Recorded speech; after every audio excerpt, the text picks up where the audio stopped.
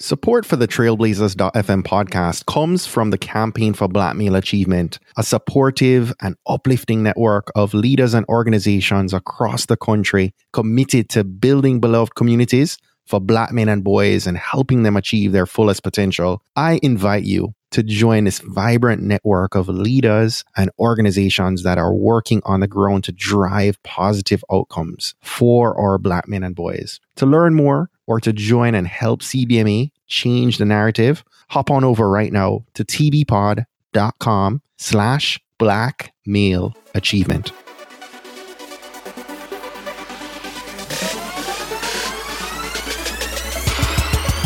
You're listening to the Trailblazers podcast, where we will explore the stories of successful Black professionals.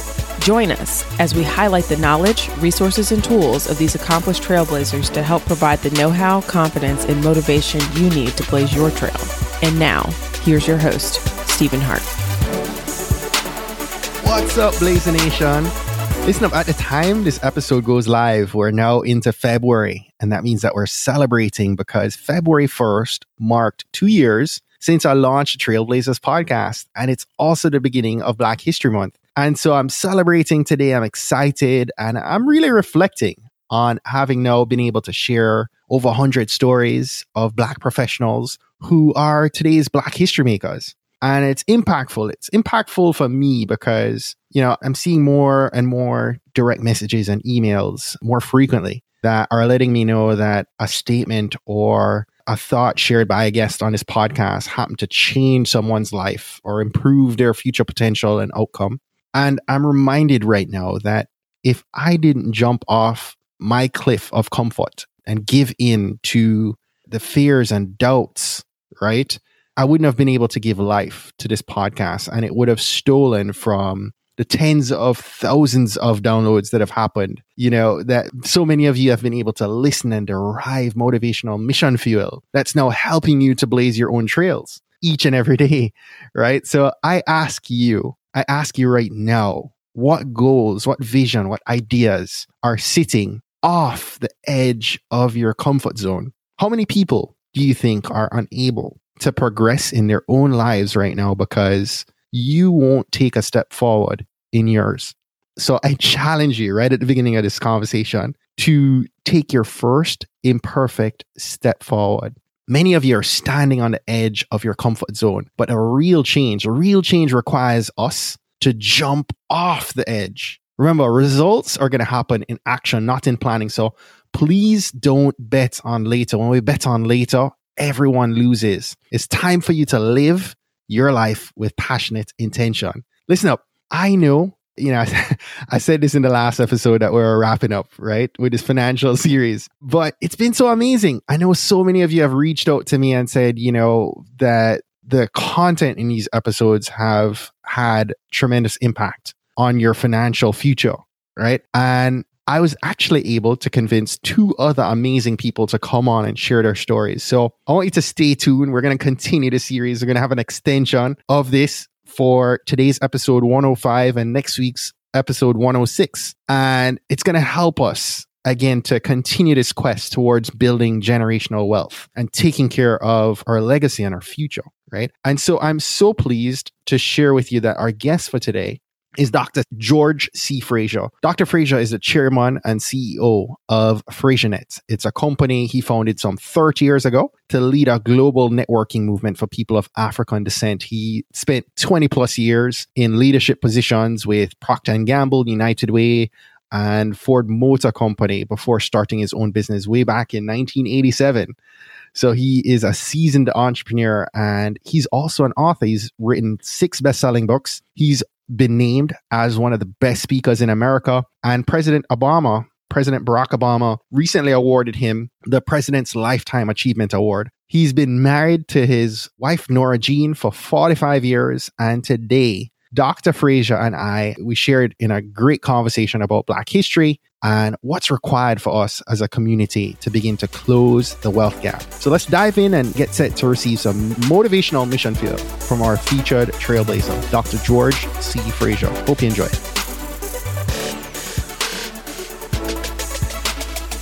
Dr. Frazier, welcome to the Trailblazers.fm podcast. Thank you so much for being here. Thank you, Stephen, for taking time out of your busy life to talk with me. And it's an honor to be on this podcast with you.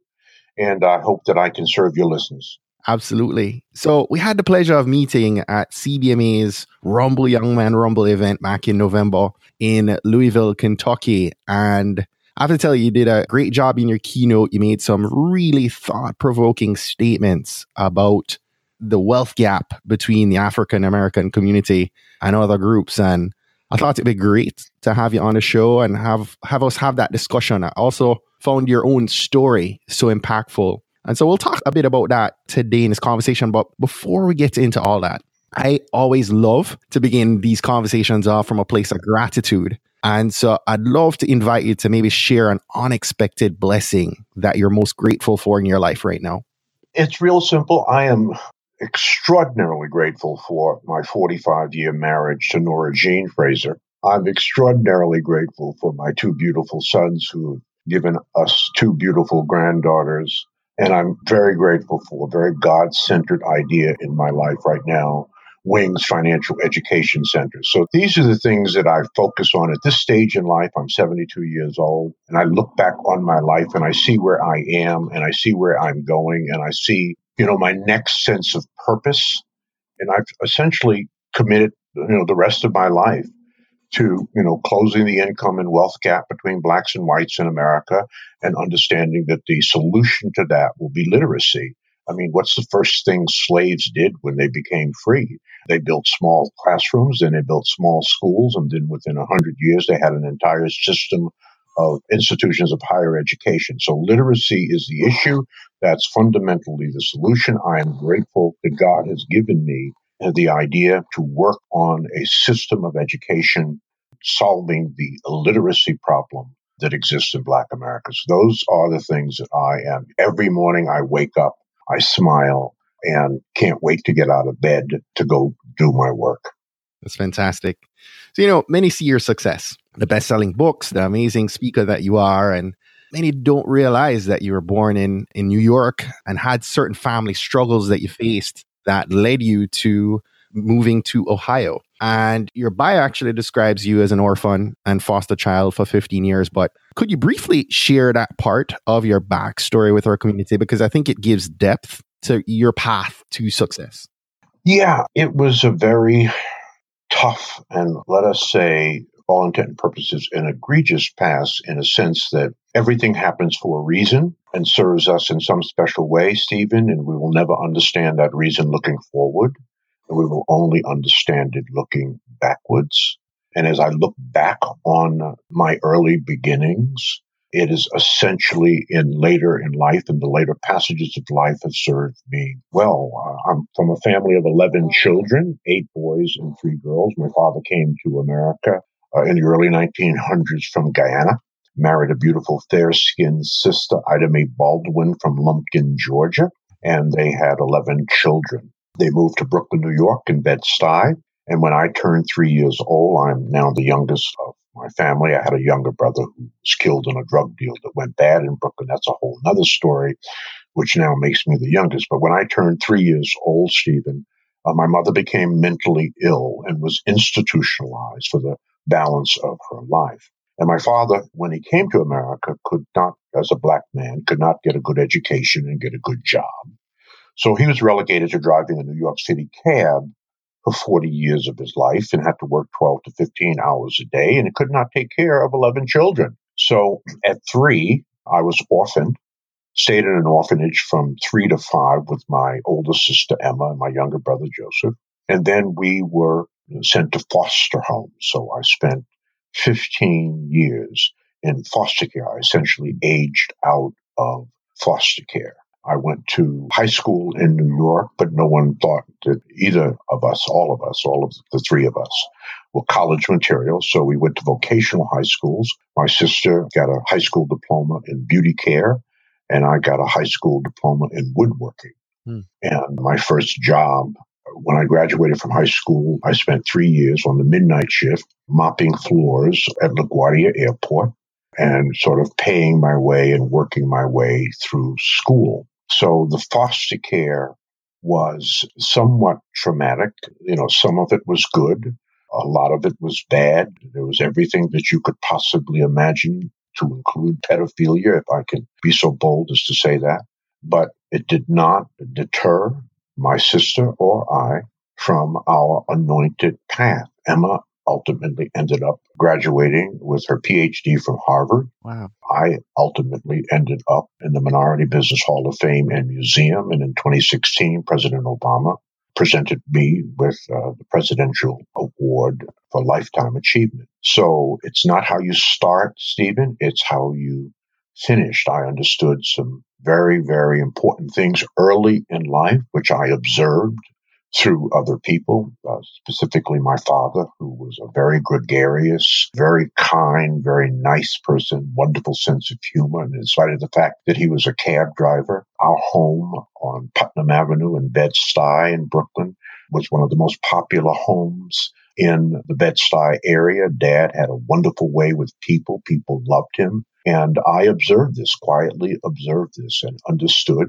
very early in life, although I could not state it this way back in the day, but I can state it this way now. Now, looking back on this, that your emotional intelligence, your interpersonal skills will ultimately, if you live long enough and you get smart enough, that your EQ will be more important than your IQ.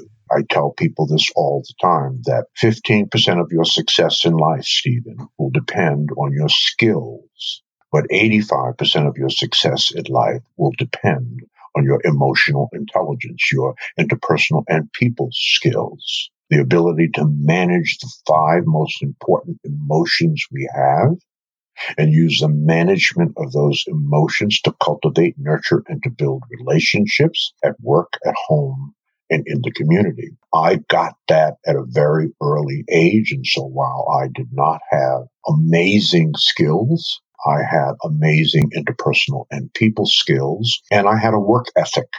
And this is one of the things we learned in foster care, because we had to do a lot of work before we were able to go out to play. We had to do it with excellence.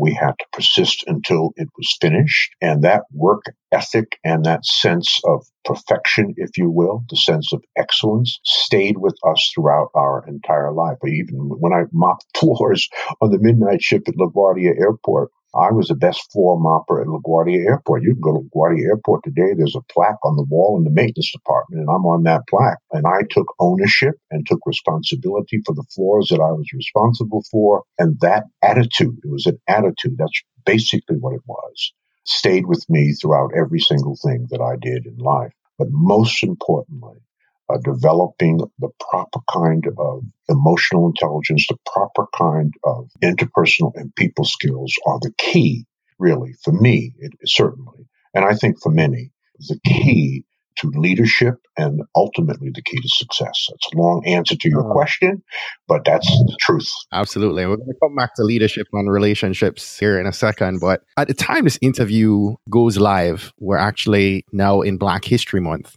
And you shared a bit of this. You spent 30 plus years serving the African American community. And we're at this interesting, to say the least, social and political climate. And so I'd love your input on what Black History Month means to you, especially as a Black man in 2018.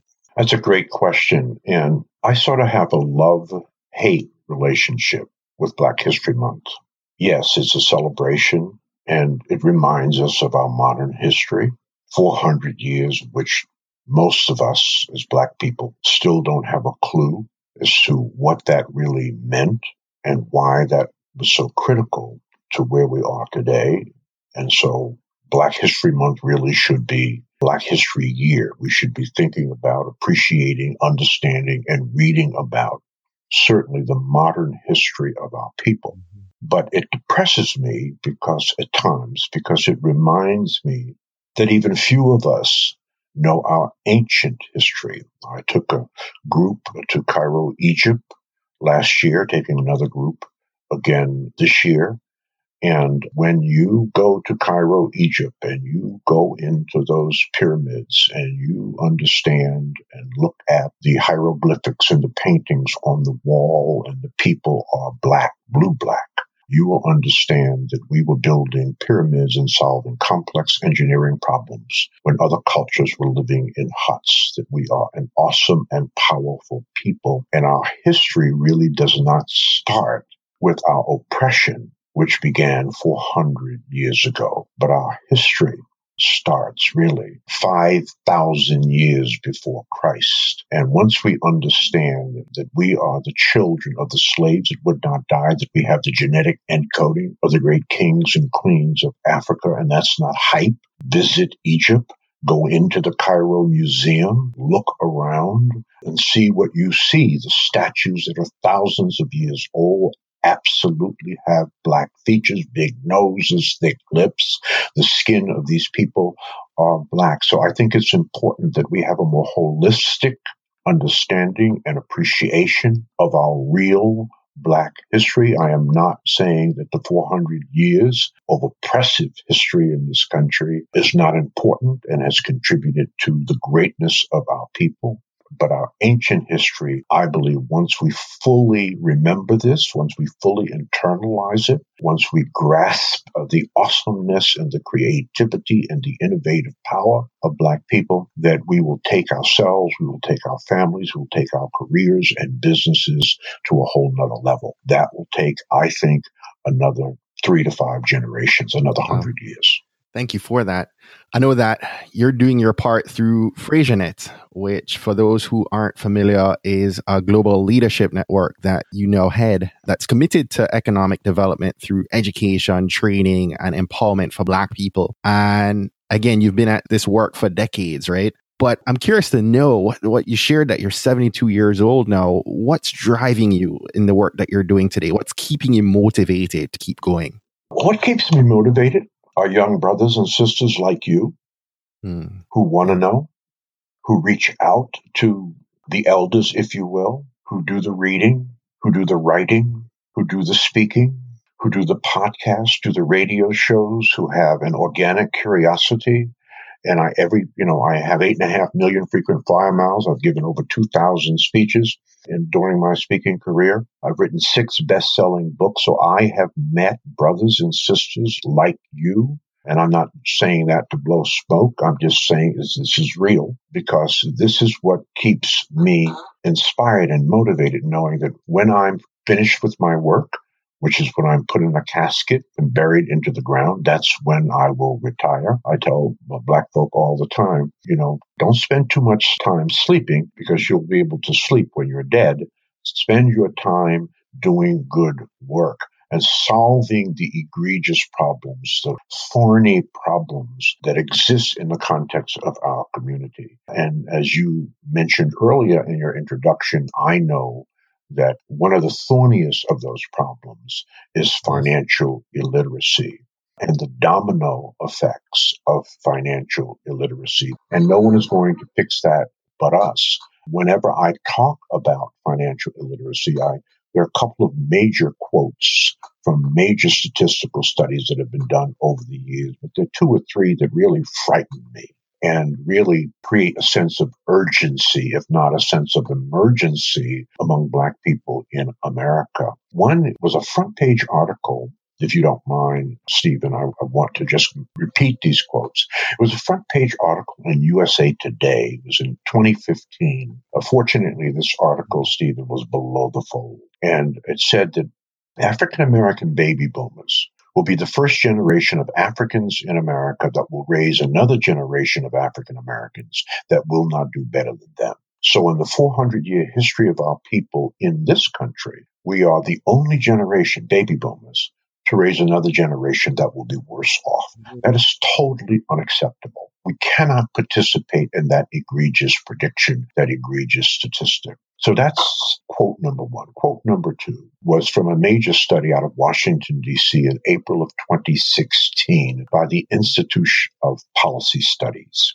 And I quote, "If nothing changes among African Americans, it will take them 228 years, if ever, to close the wealth gap between Blacks and whites in America. But it will take Hispanics 89 years. This is the Institute of Policy Studies, April of 2016. 228 years, Stephen, is Well, that's almost the amount of time that it took us to get free. And that's unacceptable as well. And the study said 228 years, if ever. I didn't put that in there, if ever. So we have to man up and woman up, and we have to do something about that. And then the final quote, which is very disturbing, is it by, and this is again from Fortune magazine, September of last year. And I quote, by 2053, just 10 years after the country is projected to become majority non-white, Black median families will own zero wealth if current trends continue.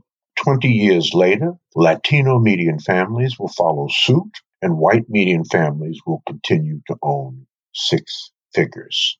Well, again, that's totally unacceptable.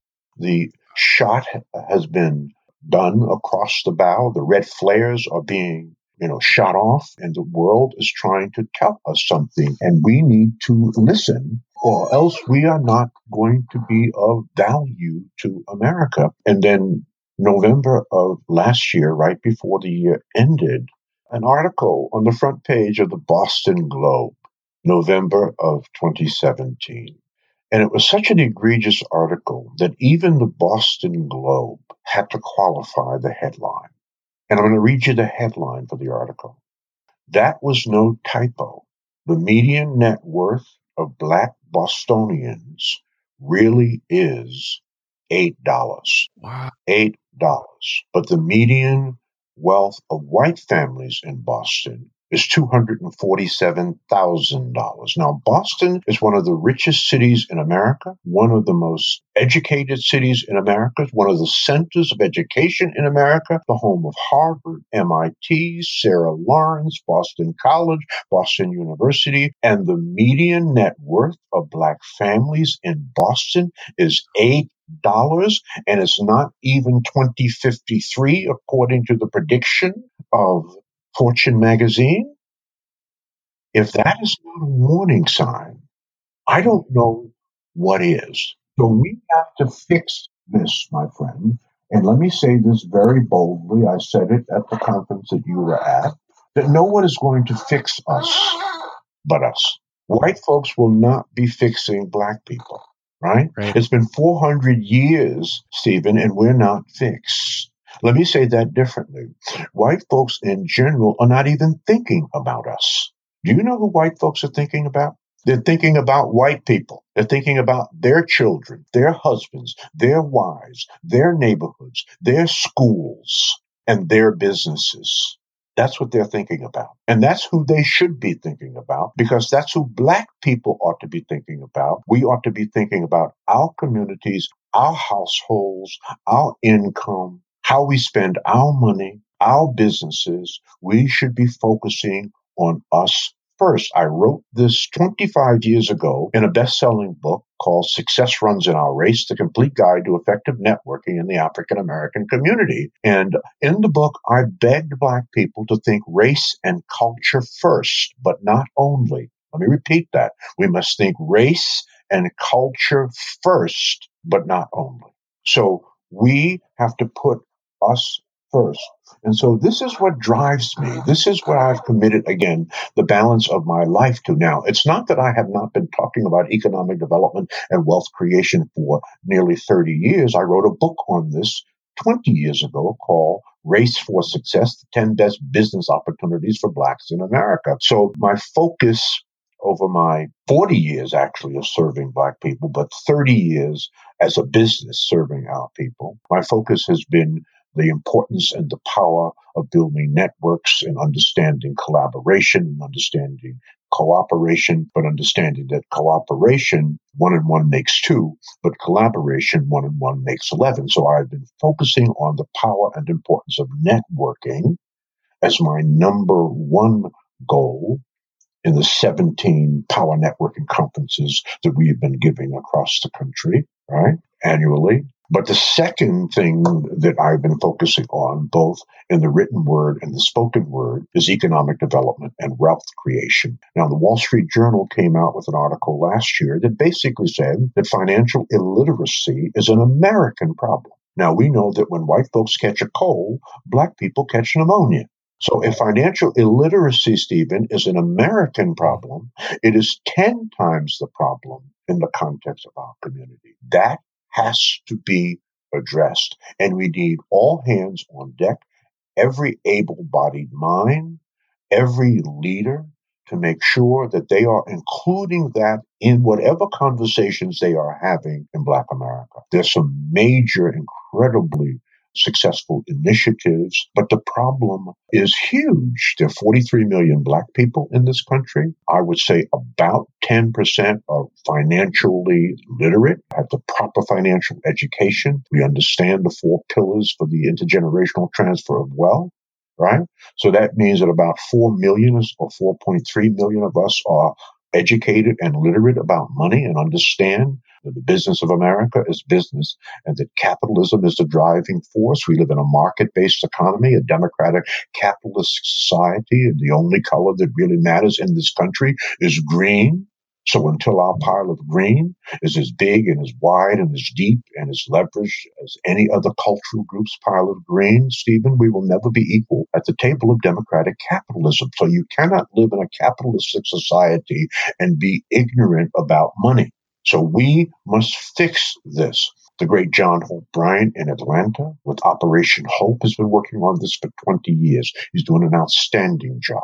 The visionary Pastor Reverend Dr. Buster Soares out of Newark, New Jersey, has started a D as in David, free, debt-free initiative. But we need all hands on deck. And that is really, where I am. And I want to join in on that fight. And I want to create financial education centers placed all across this country, a place where we can coalesce, a place that we can come together and we can solve and discuss and educate around the psychology of money, the emotions of money, our relationship with money, why we think about the way we think about things as it relates to money. I think we need venues, not just events, but venues all across this country where we can gather on a regular basis to talk about building wealth in this country. And that's what I am committed to. And I will go down fighting around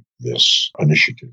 There is so much wisdom in all that you just shared. And I have to say thank you so much for just pouring in. I mean, you've referenced several studies and articles, many more than I was even aware of. But in what you've said, it seems that we are very ineffective at building and maintaining wealth within the Black community. And a big part of that is education, right?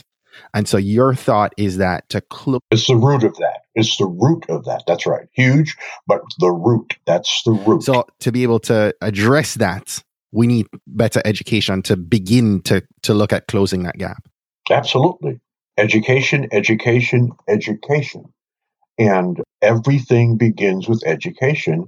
And now it's a deep problem. When we talk education, we're also not only talking about understanding the 4 pillars for the intergenerational transfer of wealth. That's education. We also have to change minds, change bad habits, right? And change the way we think about money and our relationship with money, right? And that is deeply psychological and deeply spiritual. So this is not just by, something as simple as giving lessons. This is tantamount to treating an addiction. And the best system for treating an addiction in America is Alcoholics Anonymous, right? And it's a very simple system. And so the educational system, the curriculum, and the programming that we have designed to teach our people across this country about money, about wealth, about business, takes on the patina, Patina, of treating an addiction in the way Alcoholics Anonymous treats alcohol addiction, or the way cocaine or heroin addiction is treated. And that is, we must gather our people on a regular basis in a specific place and ask, if not require, that they meet and discuss the deeper issues around their understanding and their emotions and their psychology of money, right? That's why we have to have a venue with Alcoholics Anonymous. Now, I know a lot about Alcoholics Anonymous because I had to do an intervention of my very, very, very close friend who was an alcoholic. And when you do an intervention, Stephen, you have to go through the program yourself so that you'll understand how to serve the people or the person that you intervene with. And so it is required that when you become a member of AA, that you make a pledge, right? And the Alcoholics Anonymous pledge is one of the most popular, one of the most best known, and one of the most spiritual treatment pledges ever designed. So you have to make a pledge. You have to also set a goal, a simple little goal. And the goal is very simple. I will not have a drink today. Not I will not have a drink this week or this month or this year, but today. You treat it one day at a time, right? And then you have to pledge to come to a meeting at least 2 to 3 times per month, where you sit in a circle, where you sit with other people that suffer the same problem. You talk about this problem. You speak transparently and earnestly and honestly about your issues. And then over time, you change your mind, you change your habits, and you become treated and you become sober, if you will. This is the same concept of WINGS, Financial Education Centers. The acronym could easily mean Wealth in the Name of God and His Son, or it could easily mean Wealth in the Name of Good Sense. But it is a sort of a rebranding of the old wealth ministries in the historically Black church, right? There are about 85,000 Black churches in America. About 15,000 of them have wealth ministries. The problem with most of those wealth ministries is the lay minister teaching in those ministries is not certified in financial education instruction. So fundamentally, we have the blind leading the blind. You cannot teach basic math or basic reading in grade school without certification. So this is an upgrading of the old school faith-based wealth ministry, where we hope to replace that wealth ministry with the WINGS Financial Education Center, and then on a weekly basis or monthly basis, whatever is good for your particular place of worship, you gather to discuss all things money. You go through a curriculum that deals with the deeper, more emotional, more habitual kinds of things that are going on as it relates to our misuse of money. Again, long answer to your question, but this is how we're going to have it. Has to be very thought out. It has to be very intentional. It has to be very systematic, and it has to be very systemic if it is to work over time.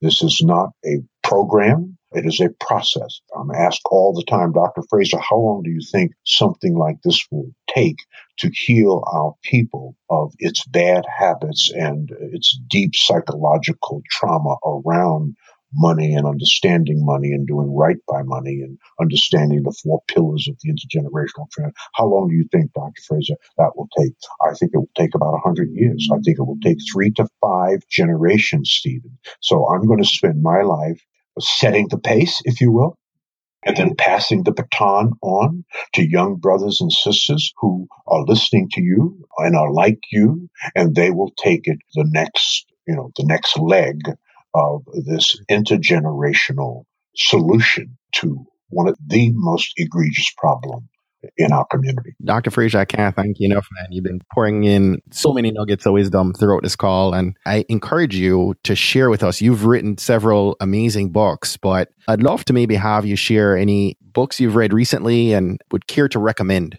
to our Blazer Nation to bring their own education on this topic up to par. I would recommend 3 books. I think these are 3 must-read books for every Black person in America. First, I know this sounds a little self-serving, but I have to say it because it's an important book. It's proven to be important. The book, Success Runs in Our Race, The Complete Guide to Effective Networking in the African American Community. I wrote that book some 25 years ago. HarperCollins published it. Millions of copies have been sold. It is a modern-day classic. It is required reading in 57 historically Black colleges. It is the book that started the networking conversation in Black America and ultimately started the networking movement. Okay? If you haven't read the book, Please read that book because it puts the power and importance of networking, collaboration, and cooperation in historical context and gives you strategies and tactics for ways to move forward. So that's book 1. Book 2, Emotional Intelligence 2.0. Emotional Intelligence 2.0.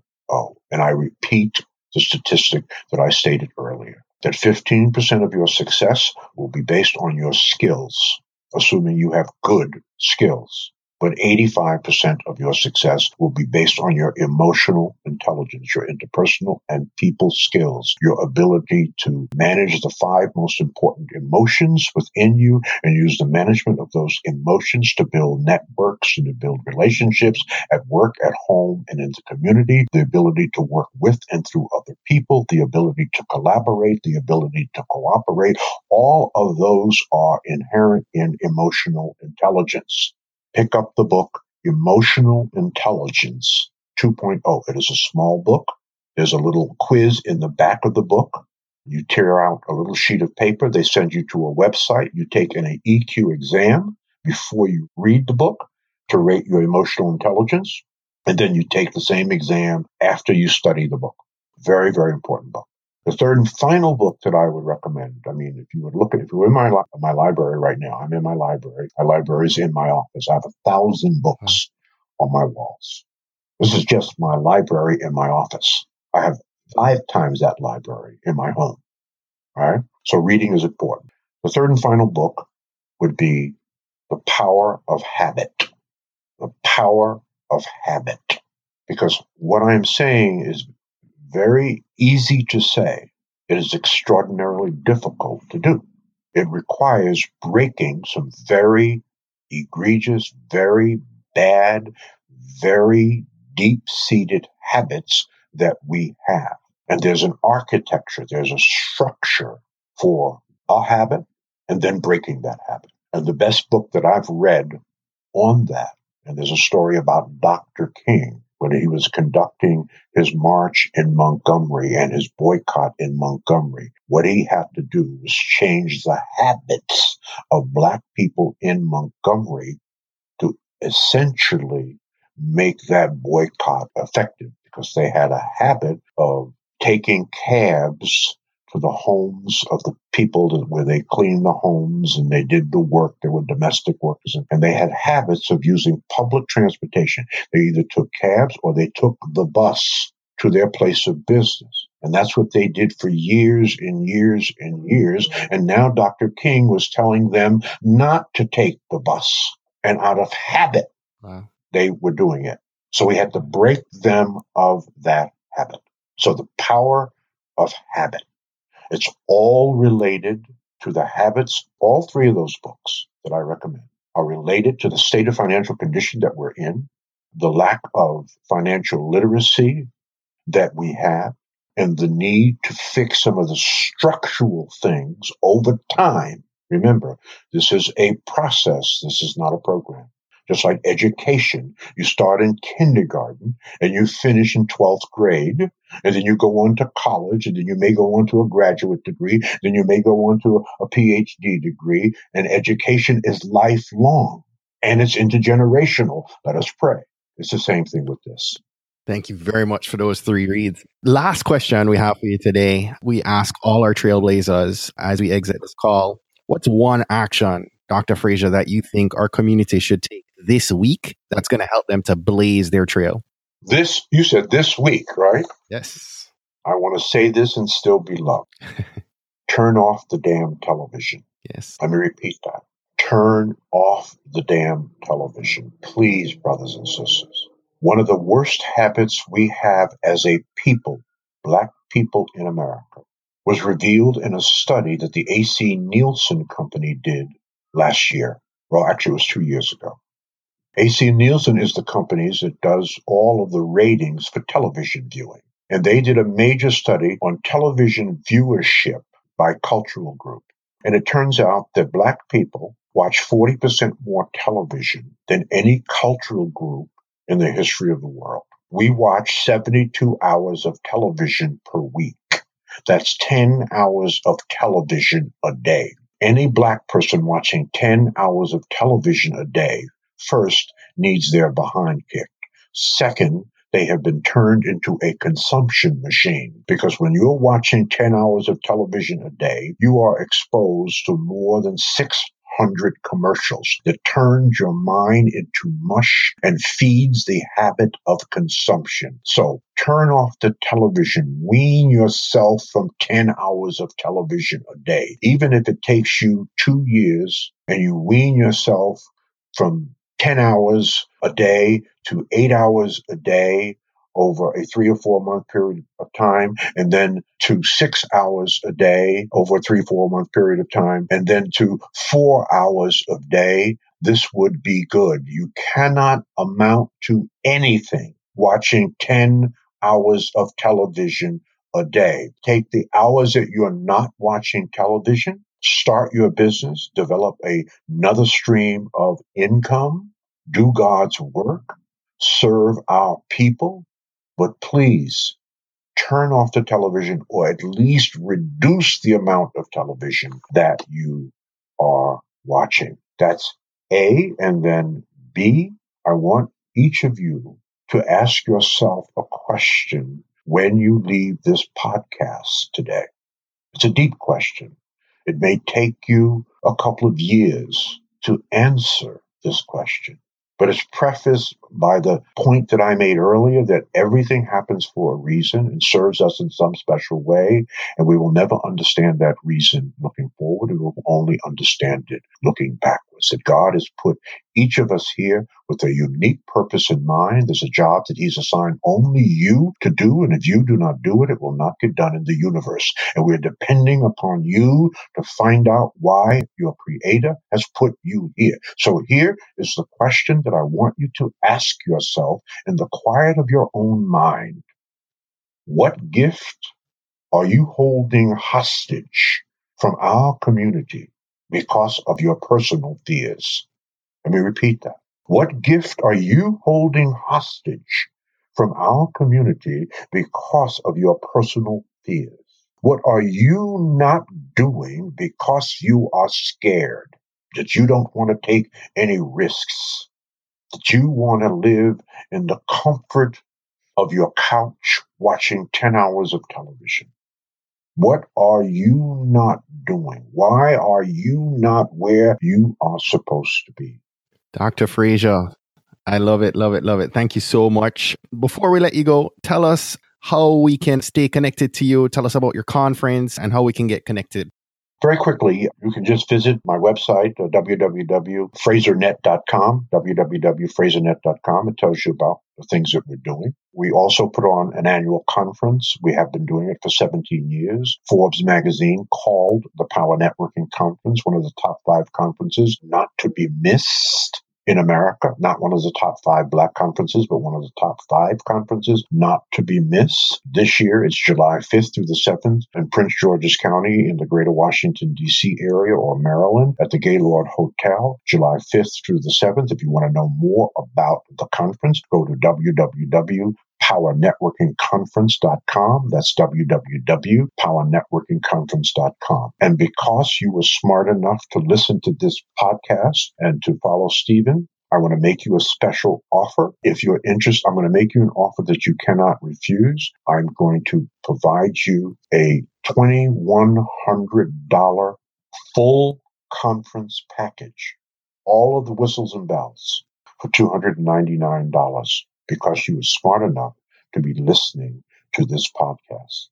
A full conference package for you and a young person, 17 to 25. You get a ticket to our Jumpstart Day, which is a day earlier. You get a ticket to our After Dark programs, which are education. And understand that the only thing we talk about at the Power Networking Conference is money and business and wellness. Money, business, and wellness.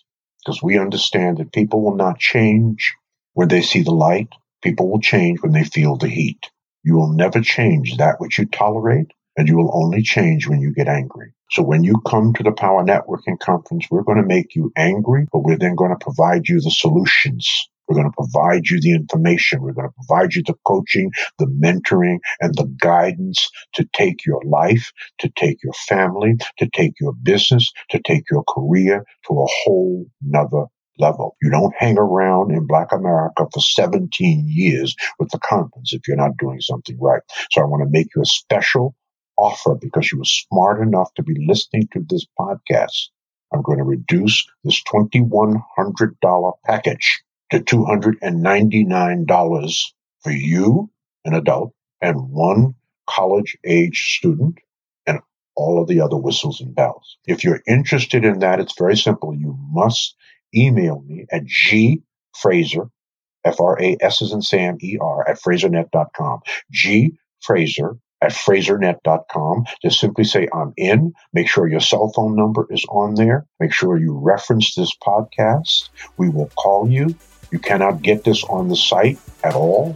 So don't try to do it on the powernetworkingconference.com site. You can't do it. You have to do it with a personal email to me. So you have my email address. You have my name, Dr. George C. Fraser, CEO and founder of FraserNet Incorporated, where we connect, grow, and prosper. Dr. George Fraser, thank you so much for being our guest today, my brother. I appreciate you, Steve, and keep doing God's work. Well, that's it for today. Thanks again for listening to this episode of the Trailblazers podcast. I'll be posting links to all of today's book recommendations and links mentioned on our show notes page at tbpod.com. If today was your first time listening to the Trailblazers podcast, I just want to extend a warm Trailblazers welcome to you. We're so happy to have you here, and we encourage you to go ahead and hit that subscribe button in your favorite podcast app. Go ahead and browse through some of our past episodes to keep the knowledge flowing. If you're a fan of the podcast and today's content, and you're maybe already subscribed to the podcast, please continue to share and invite your friends, your family, or colleagues to listen to an episode that you think might impact them most. We believe that someone listening to these inspiring stories will be moved to make significant changes that will have generational impact for many others, both now and well into the future. Don't miss next week's episode. New episodes are released each and every Monday by about 5 a.m. Eastern. Trailblazers, jump off this podcast today. Go find a way to rise above, go way beyond, and keep blazing your trail. Cheers.